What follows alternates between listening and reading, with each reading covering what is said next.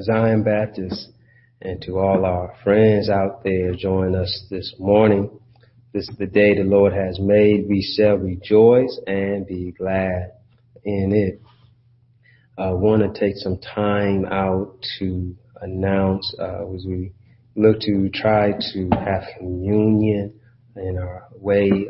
So feel free to reach out to the church to notify us as we want to help maybe distribute or have maybe you come pick up so we can celebrate communion in the comfort of your home together virtually together on a Sunday. So reach out to Zion. You can call us or get on our website, zionbcpeoria.com. I'll be happy to receive your email, the information, so we can include all to be a part of our communion service. Those in the Peoria area that we can definitely reach out to and provide that information.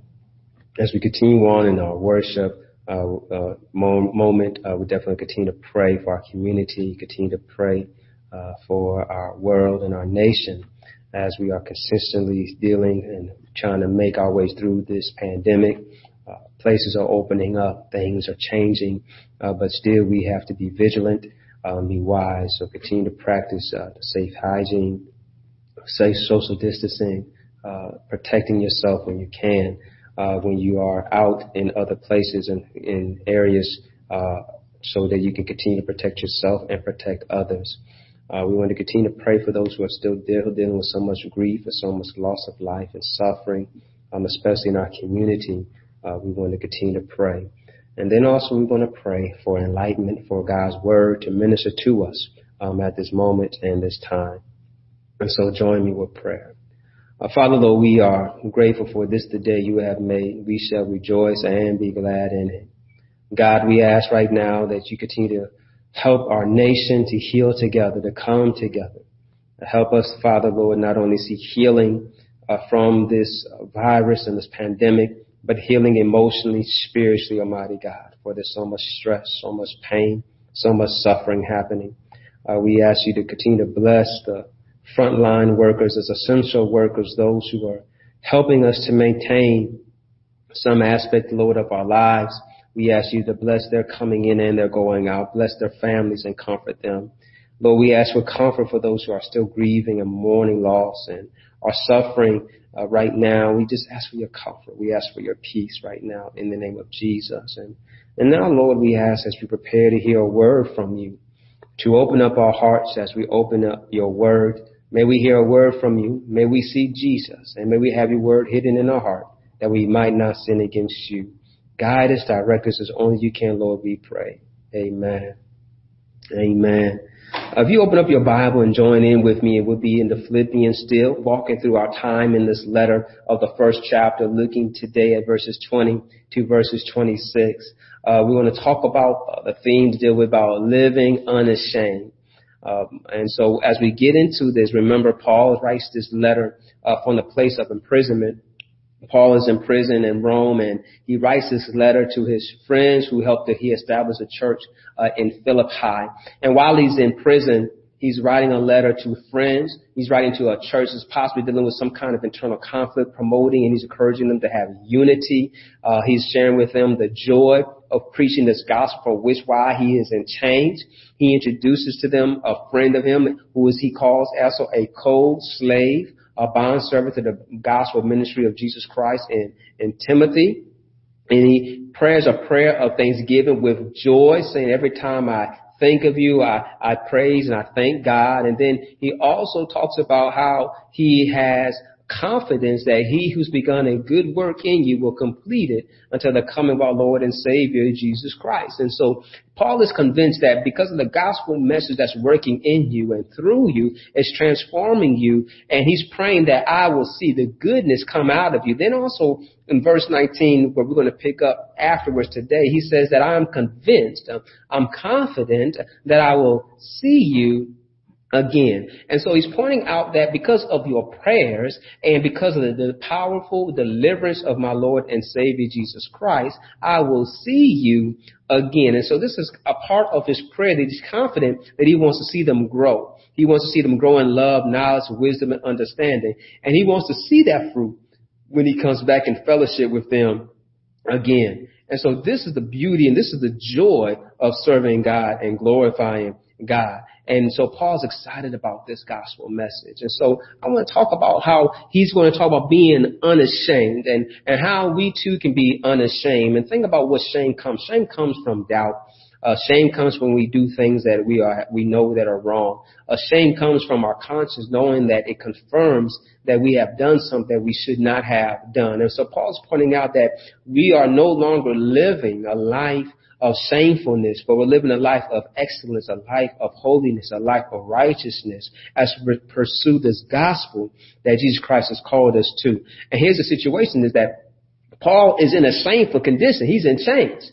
That's not something that someone's very proud to say, yeah, I'm in prison. But yet he's pointing out that I'm in prison because of preaching this gospel. And I am not ashamed for doing it for what is right. So henceforth, how in civil rights, right, many civil rights leaders went to jail in order to fight for what was right. So they were not ashamed to go to jail knowing that I'm fighting for a greater good. And so here it is that Paul understands that I'm fighting for a greater good. What I'm doing is for the furtherance of the gospel. And he points out in his letter that since I've been in chains, the gospel has continued to go forth, and some have preached boldly, some have preached more efficiently, but some, of course, he points out there's some bad people out there that were preaching for pretense purposes and for his pain. But yet his goal is that I'm going to focus on the positive. As long as Christ is being preached, I get joy from that situation. So I want to encourage you as we look in this letter, how we can live unashamed and have joy as we stay focused on the gospel of Jesus Christ. And so join with me as we read through this text now in Philippians chapter 1, beginning there at verse 20. The word of God reads this way. I'm reading from the New Living Translation. For I fully expect and hope that I will never be ashamed, but I will continue to be bold for Christ, as I have been in the past. And I trust that my life will bring honor to Christ, whether I live or die. For to me, living means living for Christ, and dying is even better. But if I live, I can do more fruitful work for Christ. So I really don't know which is better. I'm torn between two desires. I long to go to be with Christ, which would be far better for me. But for your sakes, it is better that I continue to live. Knowing this, I am convinced that I will remain alive so I can continue to help all of you grow and experience the joy of your faith. And when I come to you again, you will have even more reason to take pride in Christ Jesus because of what he is doing through me. Praise God for his word. And so here it is that Paul's pointing out that I expect he has a hope, he has a confidence that he will never be ashamed. Knowing that he's in this current situation, knowing that he's in a situation that does not look good to the eye, internally he has peace, he has contentment, knowing that he's doing it for the gospel's sake. And so Paul's faith in the gospel gives him peace regardless of what he's going through. And here's a situation that he understands, I'm living for the Lord. And he understands that the Lord will lead him in the right direction. And Paul knows this as his own personal testimony. He was going the wrong direction. He was not in right relationship with Jesus when he was persecuting the church. And so he was on his way to Damascus for one reason, and God changed his reason for going. It says in Acts, the 9th chapter, verses 3 and 6, that it says, as he was approaching Damascus on the mission, a light from heaven suddenly shone down around him. He fell to the ground and heard a voice saying to him, Saul, Saul, why are you persecuting me? Who are you, Lord? Saul asked. And the voice replied, I am Jesus, the one you are persecuting. Now get up and go into the city, and you will be told what you must do. I want to highlight that last part, that Paul was obedient after he was knocked off his beast and told to go, and you will be told what to do. And once Paul received his instructions, he is not turned back. Paul was persecuting the church, and now he's living for Christ, being persecuted for living for Christ. Paul understood I was going to Damascus to persecute the church. Now he learns to be a part of the church. And so it's sort of like that song that we sing in our lives, that we were running the wrong direction. We made up our mind and we changed and we decided to follow Jesus. And the old hymn you could sing is that I have decided to follow Jesus. No turning back, no turning back. Paul's not turning back from where he's come. He's come and says, I'm not going to give up on this gospel message. No matter how hardships may come, no matter how persecution may come, no matter how many might seek my bad, no matter what conditions I might be in, no matter how much tragedy my life might face, I know that because I live in a sin-sick world, tragedy is going to come, but yet I know my Jesus lives. And since he lives, I have a hope, I have a confidence that things are going to get better because he's coming back again and he's going to make everything right. And so this is the confidence that Paul has, that it might be hard, it might be rough, but yet I'm not going to give up on this gospel message. I have decided to follow Jesus. And when we make up our mind to follow Jesus, as Paul has made up our mind, we understand that there's no turning back. And so Paul teaches us that living for Christ is in our life and it is in our death. Our faithfulness is until he calls us home or until he returns, that we got to live. And so remember the civil rights illustration, right? Those who went to jail and prison for civil rights. Matter of fact, Martin Luther King points out this, that life isn't worth living until you have found something worth dying for. And he says this knowing that his life was in danger, knowing he was receiving threats, but he was fighting for what was right. And here's the situation that many of us in our times, that we got to find that motivation about what's worth living for. And living for Christ is worth living for, because notice what Christ did for us. He died for us. He died so that we might have life. And so he shows us that in order for us to live too, we too must be living for Christ. And Paul points this out in verse 21 of Philippians 1st chapter. It says, for to me, living means living for Christ. And dying is even better. But he points out living can be more fruitful. And so Paul is struggling what is more fruitful, because he's torn between the two desires. I long to go be with Christ, which will be better for me. But yet he understands that I have to stay here and preach this gospel for your sakes. It's better that I continue to live. So he's pointing out that my life is for Christ. And so whether I live or whether I die is for Christ. And here's a situation I want you to grab, that our life is for Christ. So whether we live or we die is for Christ. It all comes together. So what he's pointing out here is that I could be absent from this world and be present with him, which we know is way better than dealing with this world. But Paul understands that that's not my assignment.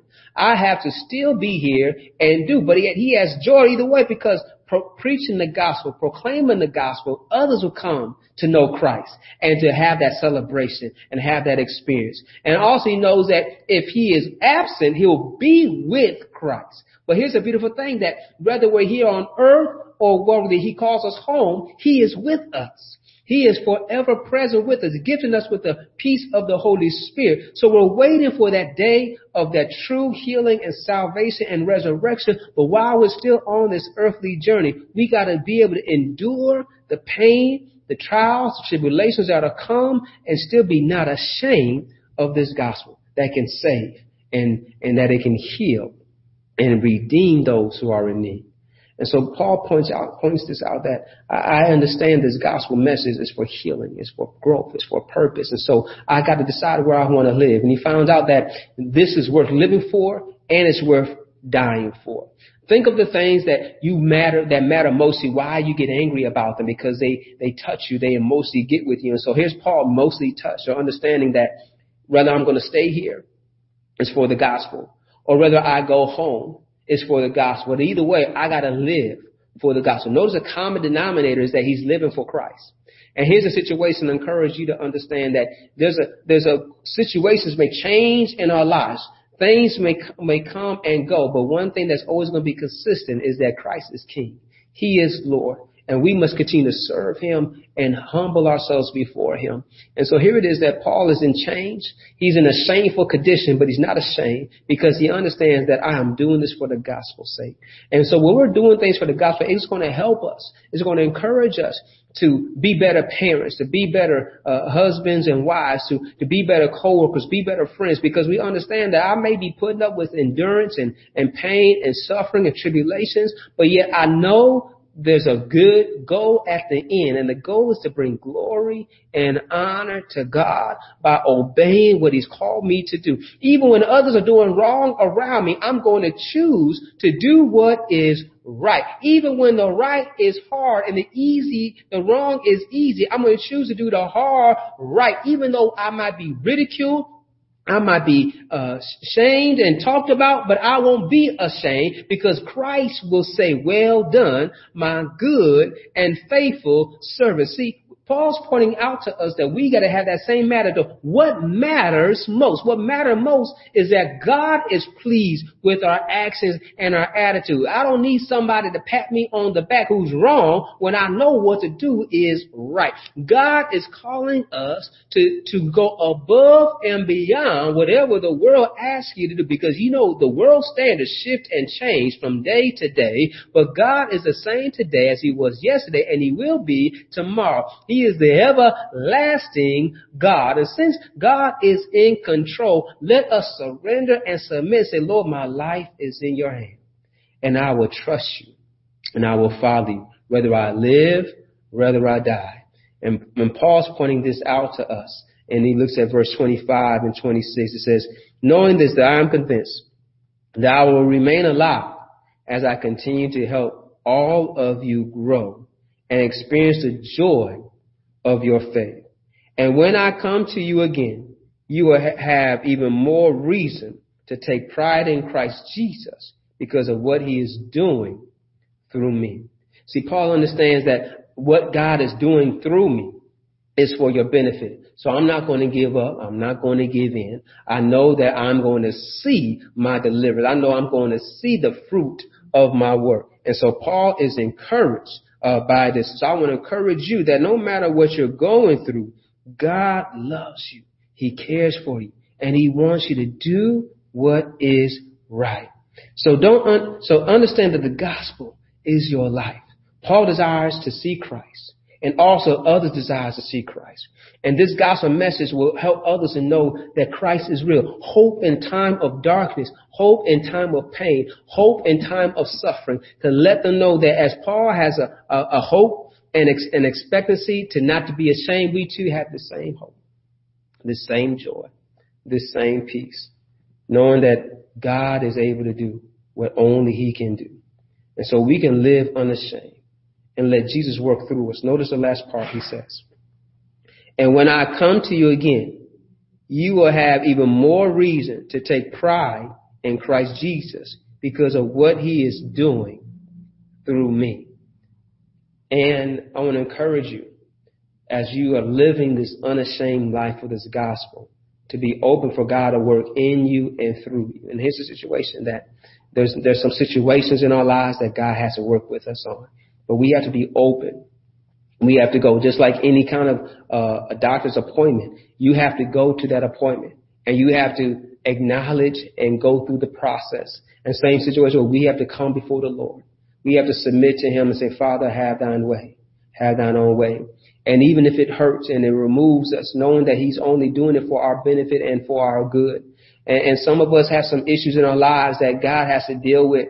And it might take some time of therapy. It might take some time of rehabilitation. But think about it, that God will not leave you alone. He's going to coach you through the Holy Spirit for that healing and that recovery. And so you don't have to live in shame and guilt and pain, but say, Lord, here I am. Work through me. Let me have the same confidence as Paul has, trusting that you who's begun a good work will continue until our day of our Lord and Savior, Jesus Christ. And I am going to live unashamed by praying, studying your word, and staying connected to you.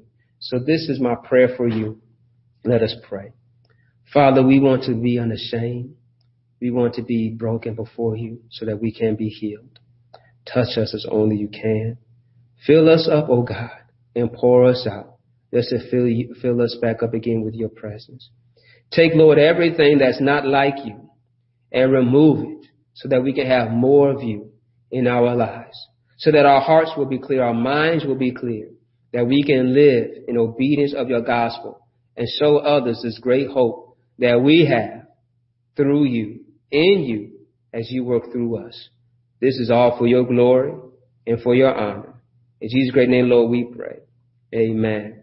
Thank you so much for joining us. God bless you. Jesus loves you, and so do I. Again, if you are looking to join us for communion in the Peoria area, please call the church or get on our website or email, and we try to coordinate a way to pick up and distribute the communion so we can continue to break bread together. We love you. God bless you. To be continued.